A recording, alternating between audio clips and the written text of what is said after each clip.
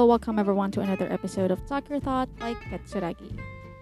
Today I'm going to have another read with me in the book Mythology by Edith Hamilton, and I will be starting the 8 Brief Tales of Lovers by Pyramus and Thisbe. And before we get right into the story, let me just tell you that I'm available on many podcasting platforms like Spotify, Apple Podcast, and Anchor. There's a lot more out there, but I'll not be mentioning it. But if you'd like these types of things, like read with me, where I read stories, as well as first impressions of K-drama, or maybe still American series, I'll be doing those things. And Story Talk, maybe if you wanted to hear like life experiences, something that you would be able to relate to, maybe go ahead, follow my podcast.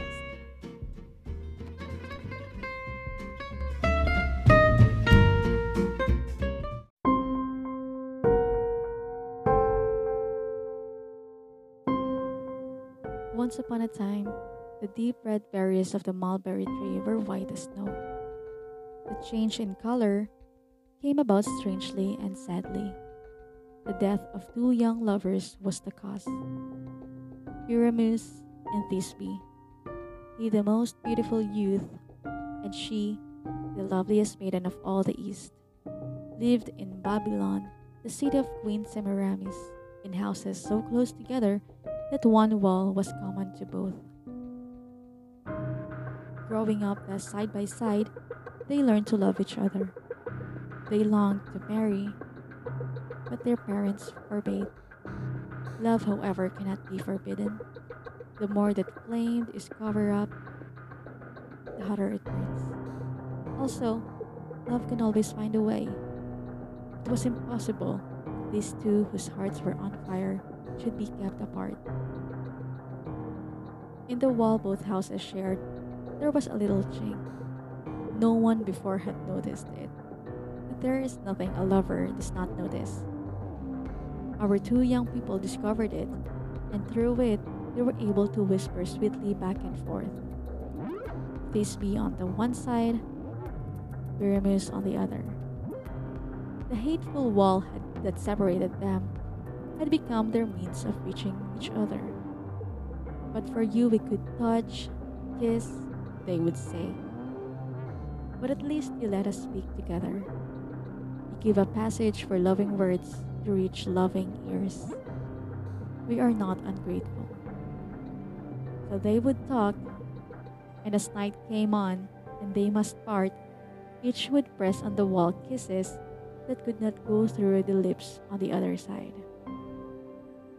Every morning, when the dawn had put out the stars and the sun's rays had dried, the hoarfrost on the grass, they would steal to the crack, and standing there, now utter words of burning love, and now lament their hard fate, but always in softest whispers. Finally, a day came when they could endure no longer. They decided that very night they would try to slip away and steal out through the city into the open country, where at last they could be together in freedom. They agreed to meet at a well-known place, the tomb of Ninus. Under a tree there, a tall mulberry full of snow-white berries, near which a cool spring bubbled up. The plan pleased them, and it seemed to them that they would never end. At last the sun sunk into the sea and night arose.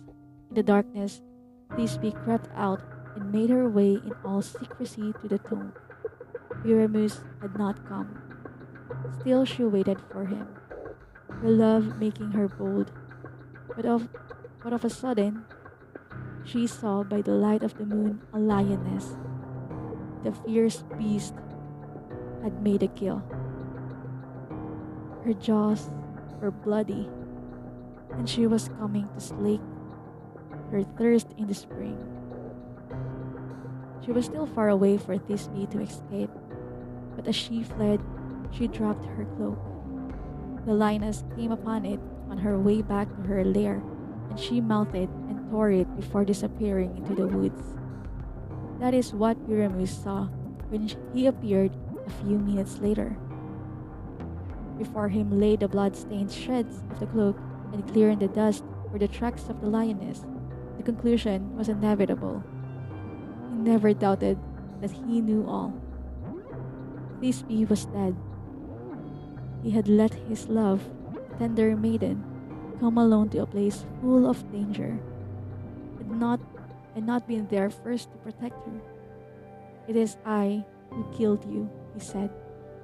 He lifted up from the trampled dust what was left of the cloak, and kissing it again and again, carried it to the mulberry tree. Now, he said, you shall drink my blood too. He drew his sword and plunged it into his side. The blood spurted up over the berries and dyed them a dark red. Thisbe, although terrified of the lioness, was still more afraid to fail her lover.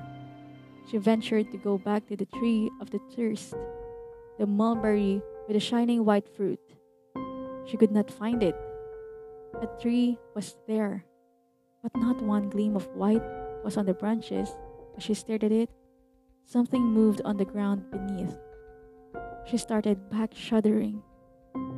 But in a moment, peering through the shadows, she saw what was there. It was Pyramus, bathed in blood and dying. She flew to him and threw her arms around him. She kissed his cold lips and begged him to look at her, to speak to her. It is I, your Thisbe, your dearest, she cried to him. At the sound of her name, he opened his heavy eyes for one look, then death closed them. She saw his sword fallen from his hand, and beside it her cloak stained and torn. She understood all.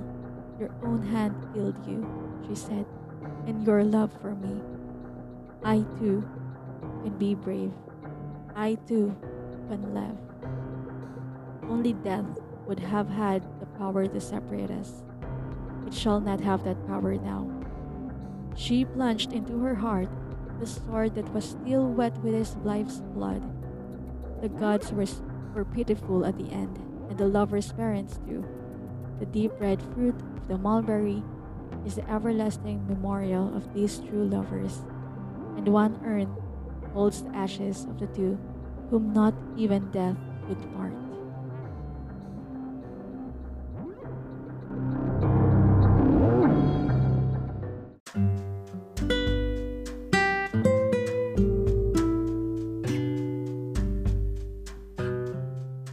I feel like I've just read the Greek mythology version of Romeo and Juliet. Although they are also both young, it's just that I wanted to look at it in a way where the death did not separate them, but instead it's what actually pulled them together. Because if life after death is true, Romeo and Juliet and Pyramus and Thisbe will be together forever, will be together for the rest of the time. The entire time that no matter how long they wanted to be together, they can do those things. They can freely do whatever they can't in the world that they were in. And it's just also a perspective. And sometimes it's hard when this happens in real life. You almost always think that you need an approval of a lot of people. But really, when it comes to love, when it comes to partnership, it should always be just an agreement and approval and validation between both parties, between you and your lover. Because if you wanted to get an approval of everyone in your circle, that is going to be like almost an impossible challenge.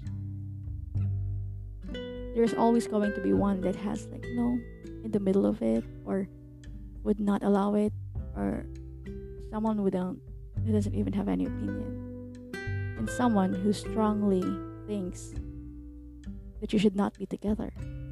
And if you go on your life trying to convince that one person, then you're doing it wrong. You should always just think about yourselves and if you still love each other.